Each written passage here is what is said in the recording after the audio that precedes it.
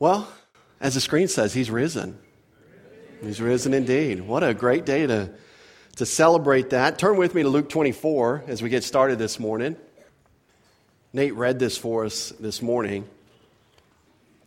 But I want you to imagine what it would feel like in Jerusalem that day to have the leader that you had followed for the previous 3 years and to hear the news that you had heard, to hear that he had been crucified, to hear that he had been buried, and then to hear that some of the women and Peter had gone to the tomb and found the tomb empty and not knowing exactly what was going on. And that's what faced these two men on the road to Emmaus. Emmaus was a village about 7 miles from Jerusalem. So they're on their way home from the weekend's events, trying to put these things together. And they get a visitor on their walk home, a stranger, at least to them at the time. And we see that this stranger began to ask them questions, and he says this in verse 17.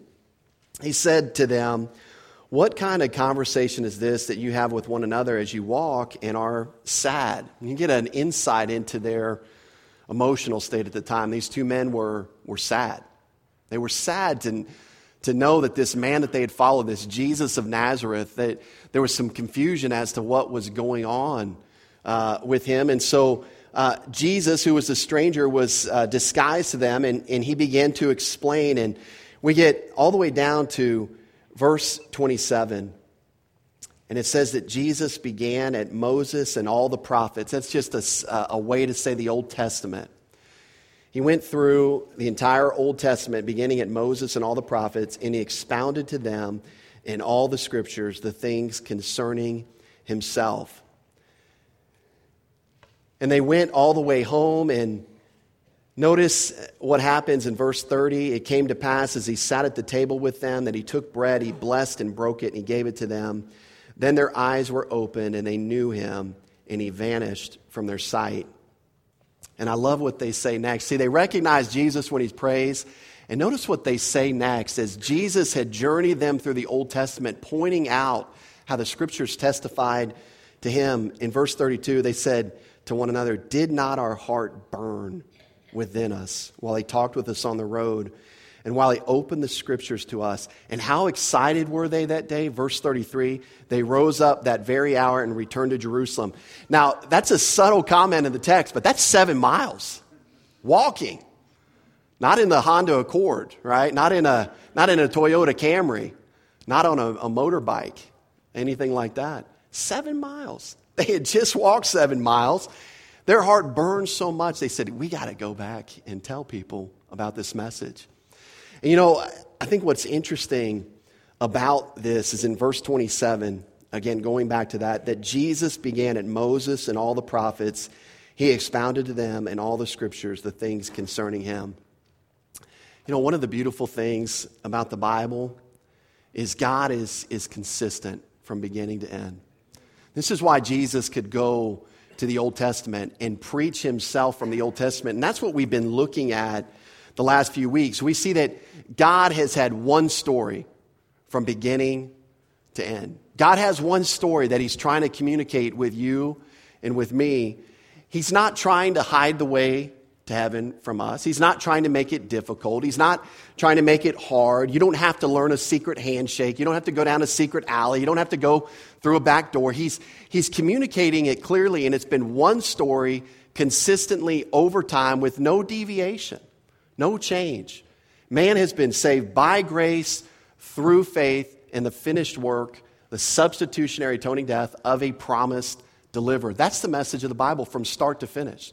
That's how Abraham got saved. That's how Adam got saved. And you know what? That's how you and I get saved today. He goes through great effort, we see God, to repeat, to restate, to remind mankind throughout history of this one way. And we see that testimony in the Old Testament. He's repeating, reminding, restating of this one way. And he does it over and over and over again. How many times does it take your children to learn something once you've told them? Well, they're probably like my children. They learn the first time, right? You just tell them one time and they get it. Now, my children are more like 2 times, right? No, try 7, 8. Some were still waiting for that final number to drop. I don't know when it's going to sink in.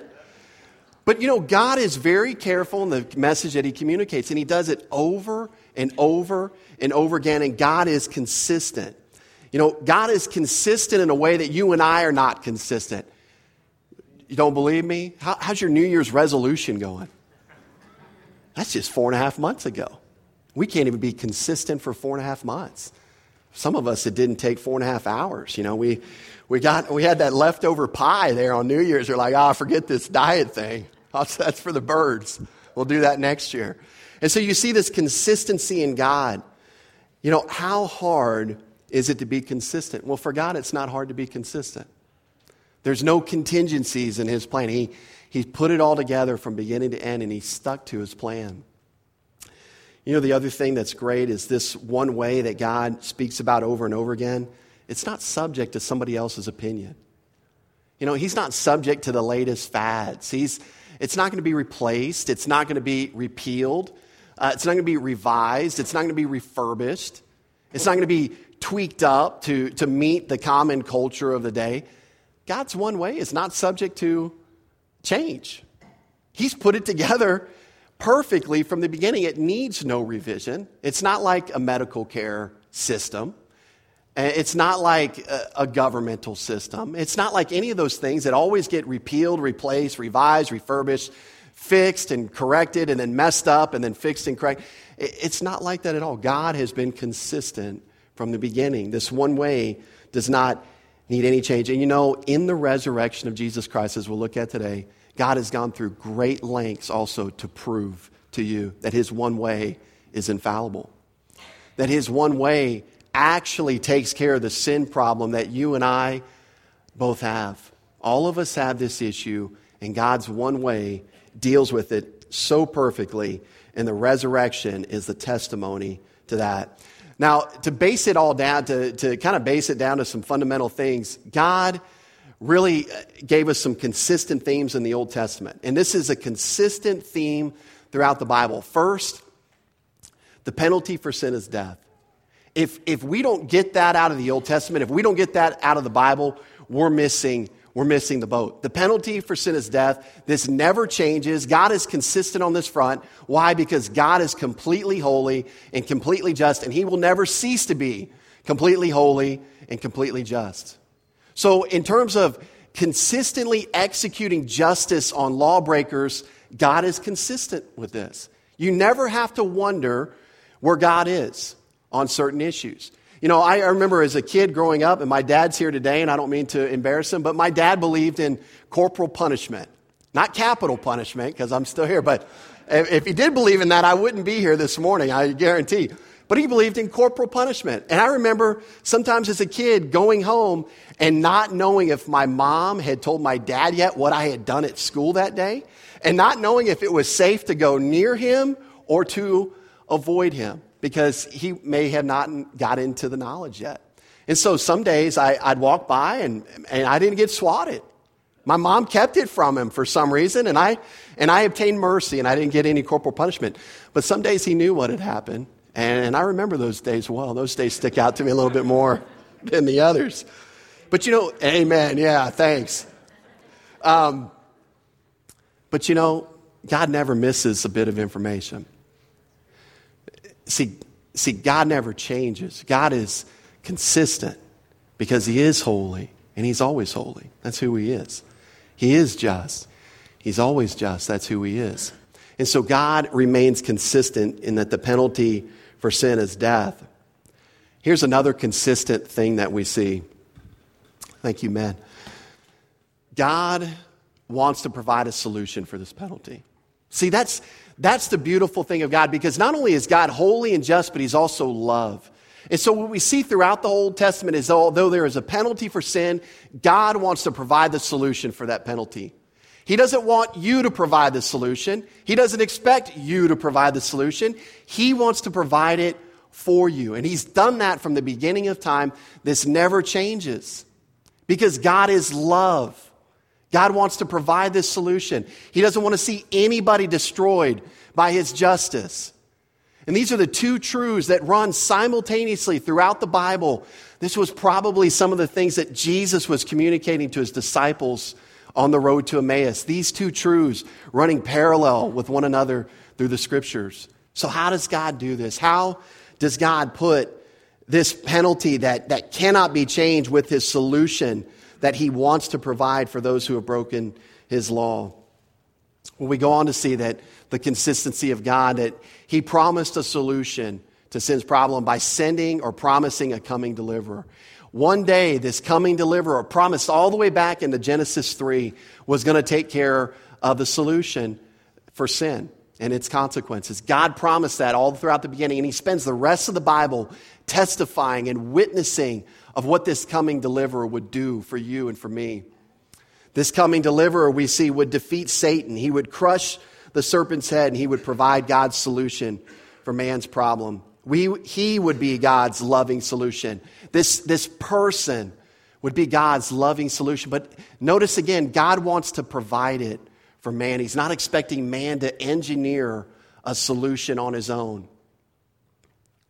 And so the entire Old Testament provides this testimony. And the entire Old Testament provides these visual aids of what this coming deliverer would do. The Old Testament doesn't have to be a confusing book when we see it in light of God's story. What is God doing? He's revealing what this coming deliverer would do. He's providing visual aids all throughout the Bible to show what he would accomplish on our behalf and what he would do to take care of sin's problem for good. So what were God's visual aids? Well, simply put, the penalty for sin was death, and so there was a lot of death in the Old Testament. The good news is that God had devised a way that a substitute could pay the penalty for a guilty person. An innocent substitute could pay that atoning sacrifice, and God began to introduce this concept all the way back in Genesis of a substitutionary atoning death of an animal. See, this would give God the ability, if you will, or he could rightfully execute his justice. He wouldn't have to compromise his justice because somebody was paying the penalty. The good news is that the lawbreaker didn't have to pay that penalty. An animal could pay the penalty in their place. And so we see God introduce this atoning substitutionary death. We also see through this substitutionary atoning death that God in his love could let the lawbreaker go free. Why? Because they had put their faith in God. They had put their faith in God's coming deliverer. And so we see man is saved by grace through faith, and that the animal sacrifices pointed ahead to what this final coming promised deliverer would do one day and take care of man's sin problem forever. God illustrated through the death of innocent animals how he would eventually deal with the sin problem via his promised deliverer. And so as God is consistent, we see this over and over and over again throughout the history of the pages of the Bible. We also see that man is consistent. And man has $1 million 2-point question, if you want to say it that way. How can he get rid of his sin with all its consequences? And secondly, how can he gain a righteousness equal to God's righteousness so he can be accepted back into his presence? See, man has got a dilemma. Mankind has known this at some level. Now, if they could explain it this way over history, I don't know if they would explain it this exact way. But they knew something was off in their relationship with the Creator. And so man became consistent in how they began to deal with this 2-part question. And they got consistent in trying to solve the sin problem on their own. They began what we've termed fig leaf sowing parties. And so you see that man is consistent in trying to solve the sin problem on his own. In fact, this is the explanation and the reason for the development of every religion in the world. It's their fig leaf sowing parties. Religion only tells you and engineers and comes up with their own ideas on how to deal with the sin problem. And God doesn't want you dealing with the sin problem. He wants to provide the solution for you. God wants to deal with the sin problem on your behalf. And he wants you simply to trust the way in which he's dealt with sin.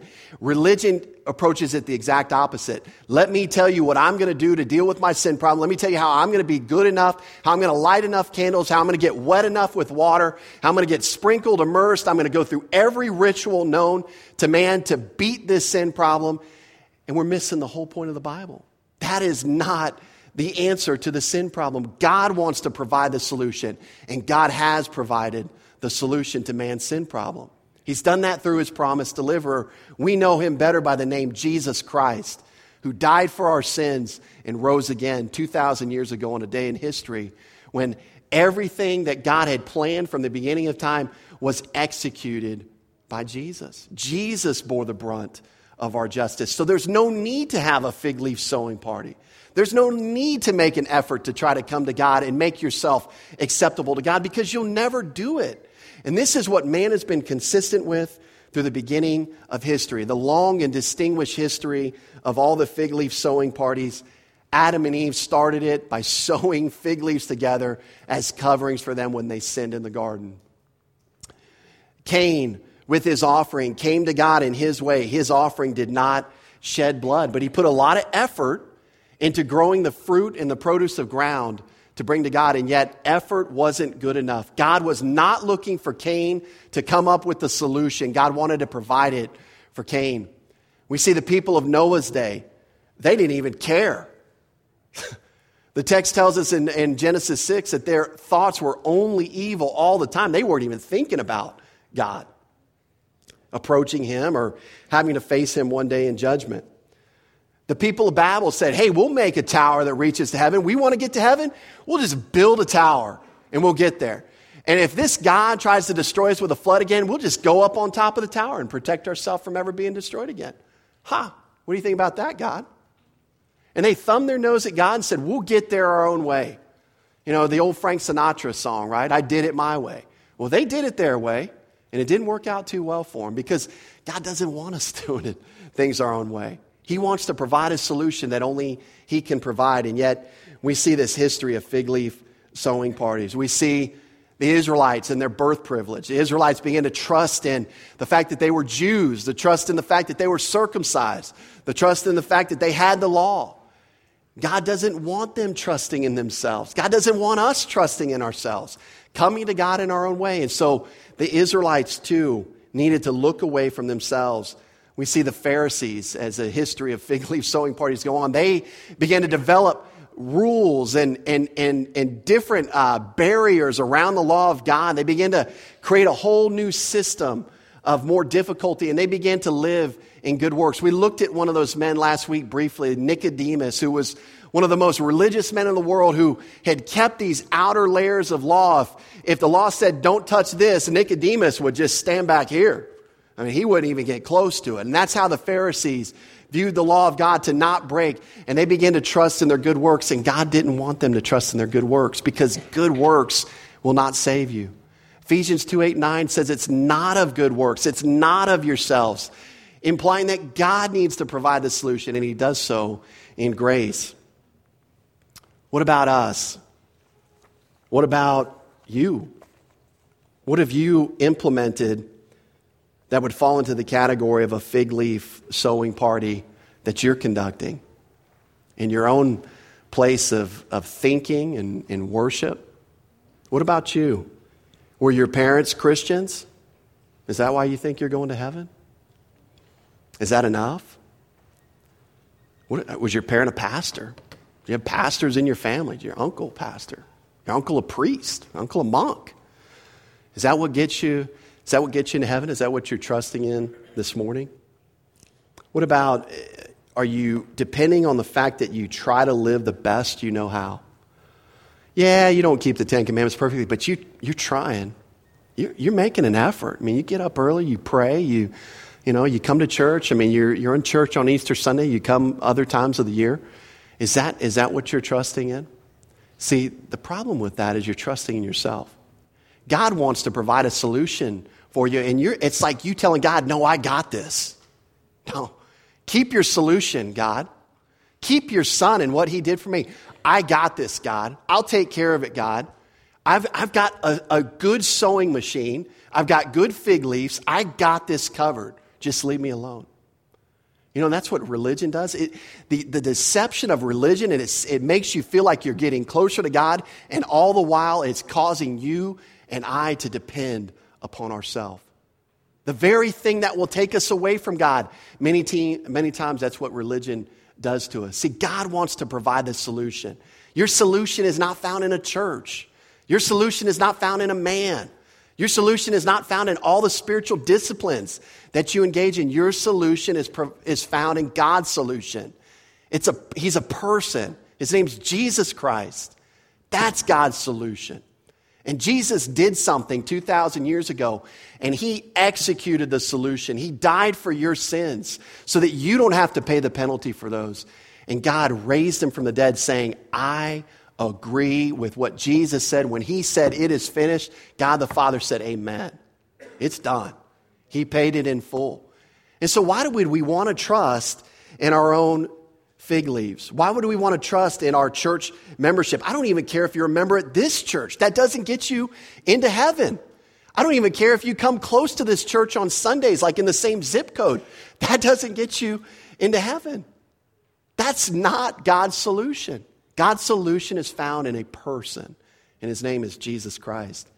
So what is God's desire for you? It's real simple. You're done. Quit trying to get there on your own and start recognizing that God wants you and I to look away from ourselves for the solution. If you begin to look away from yourself, you know what you're saying by that? You're saying, I can't help myself. I don't have enough resources to get myself there.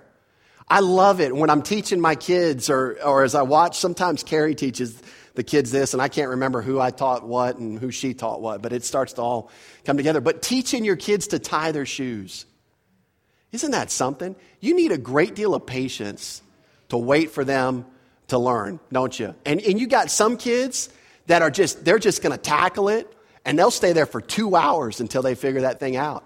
And then you got some kids that they don't, it's like they don't even want to learn. They just flip it over and go, okay, Dad, why don't you take care of the rest? I can't figure this thing out.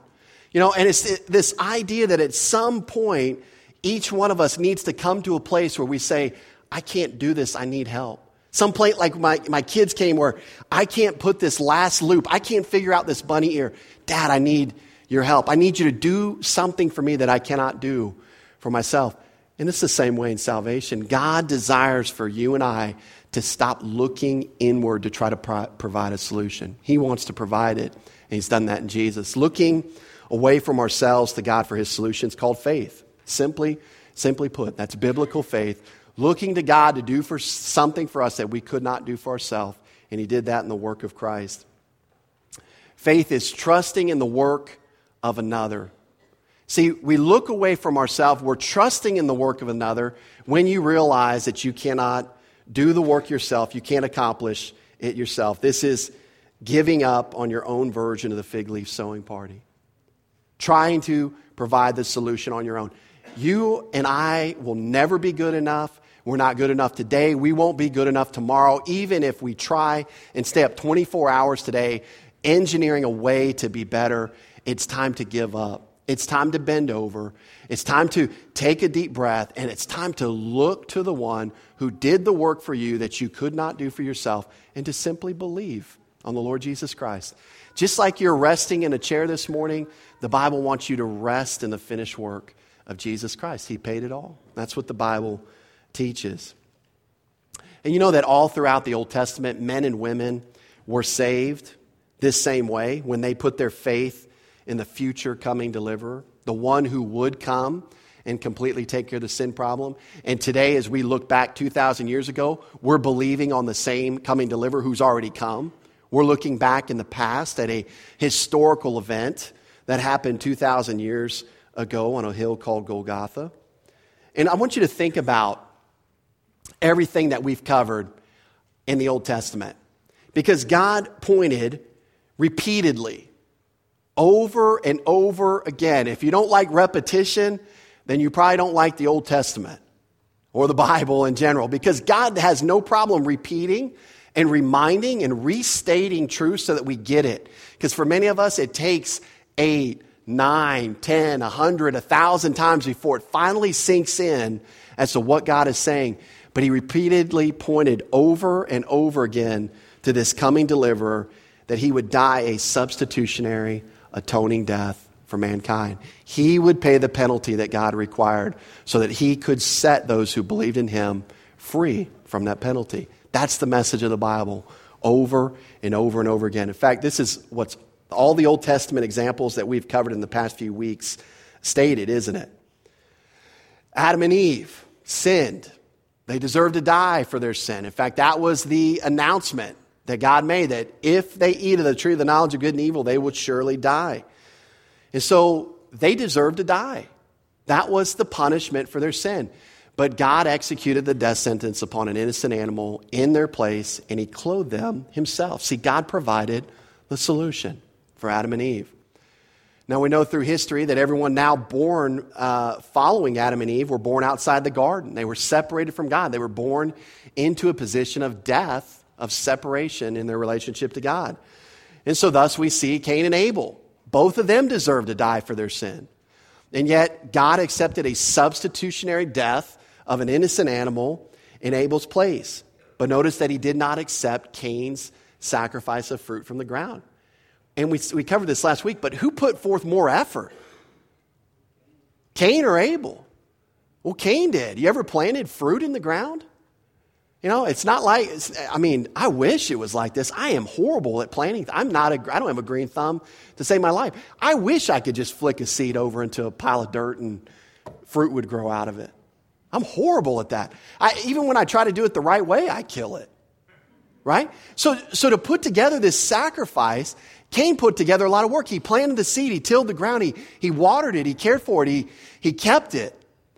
And then he made the effort to harvest it. It took time for him to put this together. And so when he brought the sacrifice, he put in a lot more work than Abel, who simply went out to his flock and said, okay, this lamb's got no blemish. Let me take this one. This one's going to die in my place. So it's not about effort. It's about God's solution.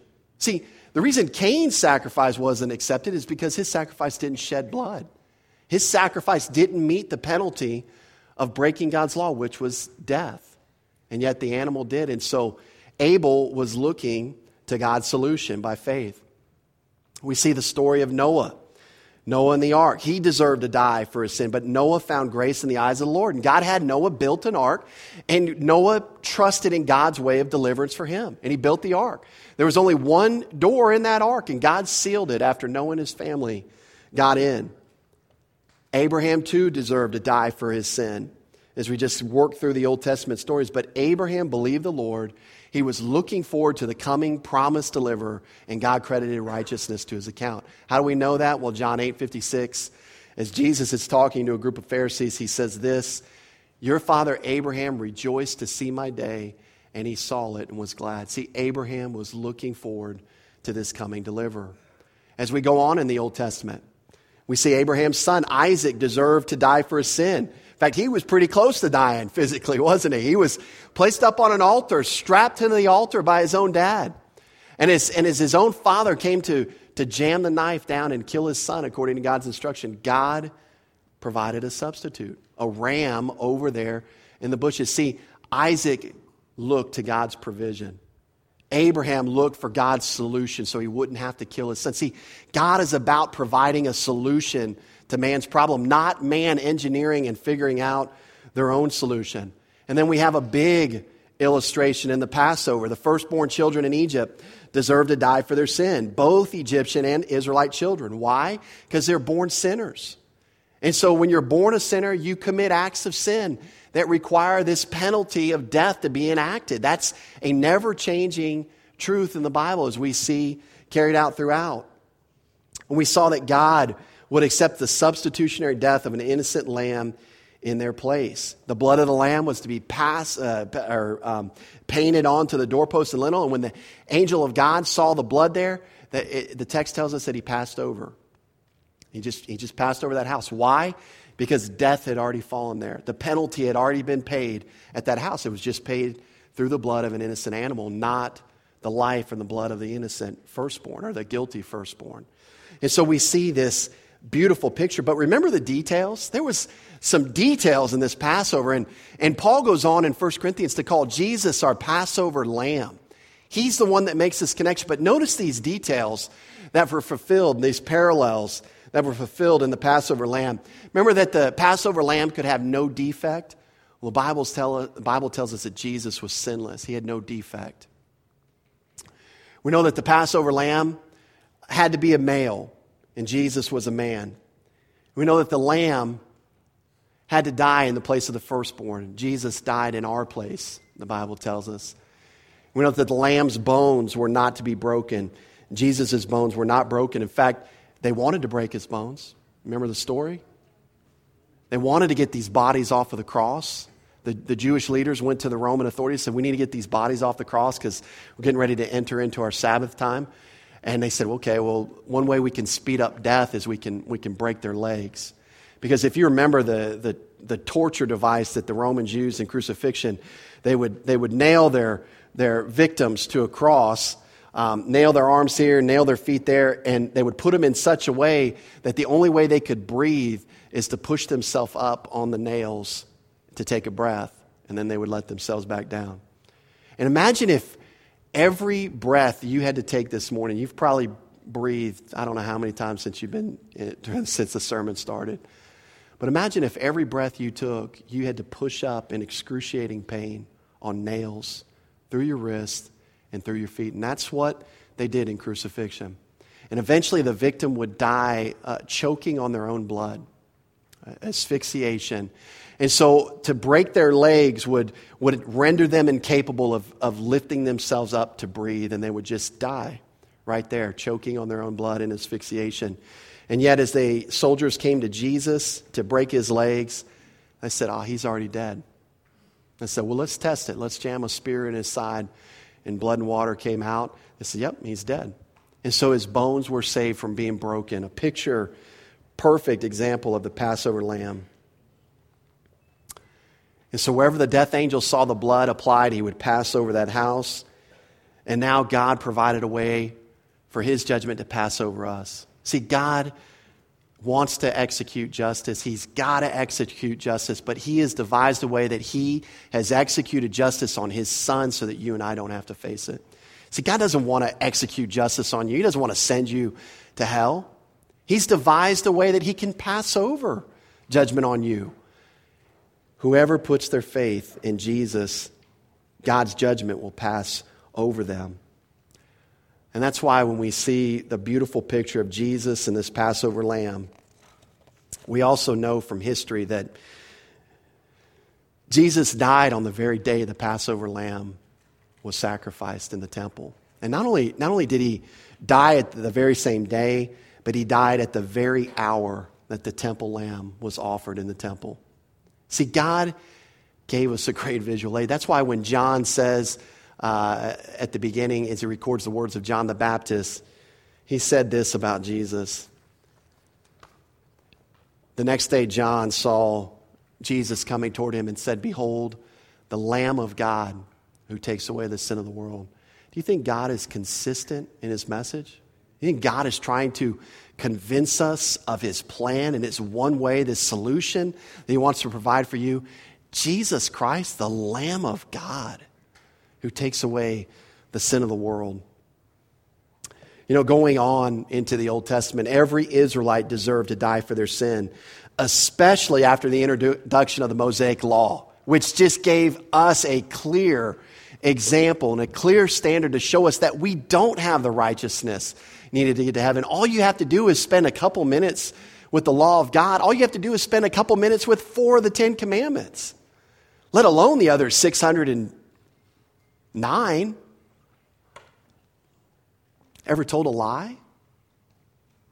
You're a lawbreaker. You're a lawbreaker. You're a liar. So am I. I was pointing at you. I got 4 coming back at me. I get that. This is an accusatory. It's just to say this is the truth of what we're up against.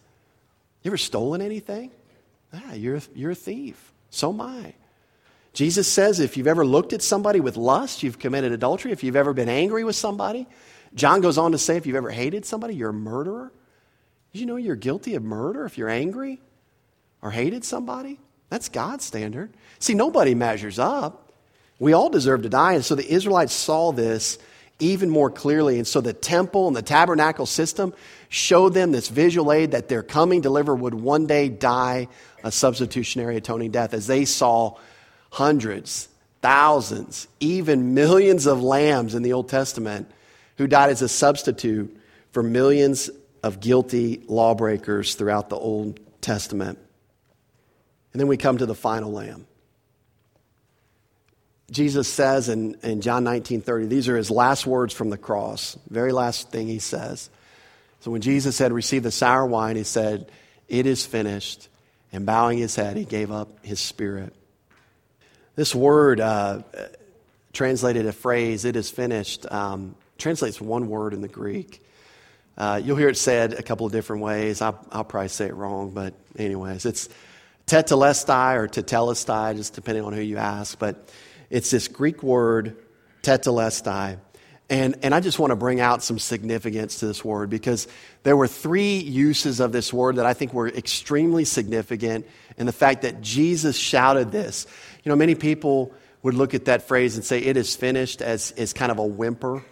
Like, it's finished. I guess I didn't make it. I guess I didn't get off. But I think you're going to see as we look at these meanings that I think it was more of a victory cry. I think he knew what he was saying, and I think he knew the manner in which he was saying it. You know, the Greek word tetelestai was used in Jesus' day by a servant who would report to his or her master upon completing a task. "The job that you gave me is finished. Job done. Job well done." And they would come up to their master and say, "Tetelestai, the job you gave me is completed." The second meaning I think that's significant is it was an accounting term used in the day. In fact, what it would do is signify the completion of a transaction when a debt was paid in full. In fact, they had debt in that day, or mortgage payments, or whatever you want to say, and they would have this word tetelestai written across their statement of debt, basically saying this loan, this debt had been paid in full. And so we would see that word recorded at this time in history. And then I think the third one is significant as well. Tetelestai was used in the selection of a lamb for sacrifice in the temple. The flock would be searched, and upon finding an unblemished lamb, one would say tetelestai. The job was finished. The sacrificial lamb had been found. So they'd be walking amongst the flock, and when somebody finally found a lamb that was unblemished, they'd yell, "Tetelestai! I got the lamb. I got the lamb that's going to work for the sacrifice." And so, a quick summary. Jesus literally shouted, "The work you gave me is completed. The debt is paid. Sacrificial lamb is found." This is what he yells as his victory cry. But how do we know that God agreed with him? How do we know God the Father agreed with this victory cry? Well, God gave his stamp of approval on what Jesus did, and he did it by raising Jesus from the dead. That's what we celebrate today. This is God's stamp of approval, what history bore out, what the Old Testament scriptures bore out, that God was going to send a promised deliverer who was going to finally take care of the sin problem, and by golly, he did. And by golly, and by God's grace, Jesus Christ did it all. He paid it all. He completed the work that God had sent him to do. He was the sacrificial lamb, and God approved of his sacrifice by raising him from the dead. Jesus said, "It is finished," and God the Father said, "Amen. You're right, son. It is finished. You did it all." This was proof that God's promised deliverer set out and accomplished what God had promised all the way back in Genesis 3:15. Through Jesus Christ, God has provided the only permanent solution to man's sin problem. And so it begs the question, will you trust in God's solution? Or do you have your arm up saying, "No, God, I got this. Yeah, I got this. No, I can light a few more candles. I can go to church a few more times. No, God, I think I got this covered. I don't need you. Go help somebody else that's a lot worse off than me." Or do you believe that God alone has the solution, and that God has provided the solution in Jesus Christ, and that he's convinced you, sought to convince you that his solution is all he will accept by raising his son from the dead. Do you believe that this morning? See, it's your move, as this picture says. Jesus has paid it all. God has accepted his payment on your behalf. And now the question is, what will you do with that information? Will you put your faith in Jesus Christ alone to save you? Do you believe that God's solution is the only solution you need? Are you going to continue to hedge your bets? You're going to continue to balance your eternal destiny, 1 foot on Jesus, a little bit of weight, maybe more weight on him, and maybe 10% weight on my good works?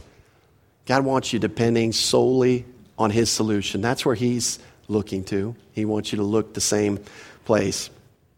Now, there might be someone here this morning who, for the first time, understood that message. Maybe you've heard it before. Maybe you've heard it 1,000,000 times. Maybe you've heard it a few times.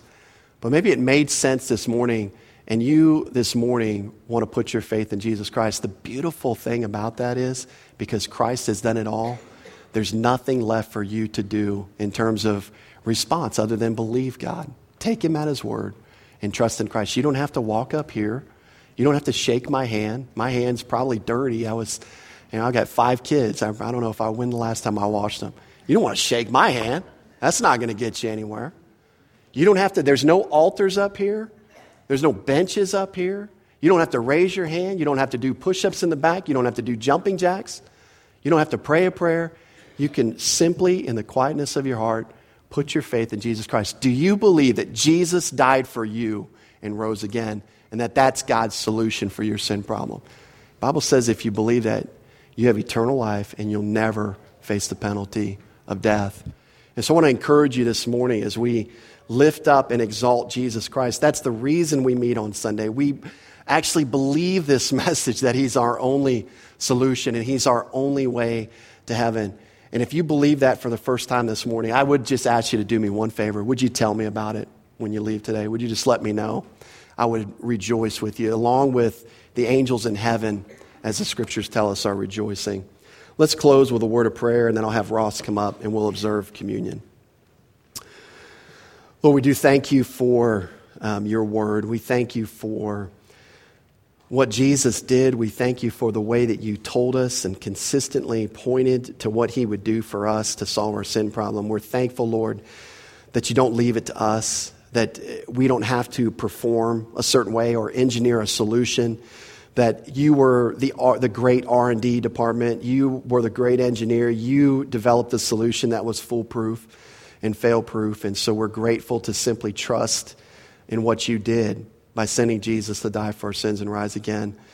And so, Lord, I just pray that as we leave here today as believers, that we would never lose sight of the resurrection of Jesus Christ, that would be an event that's just stamped into our thinking that we can't help but rejoice in and think about every moment of every day that we take a breath here on this earth.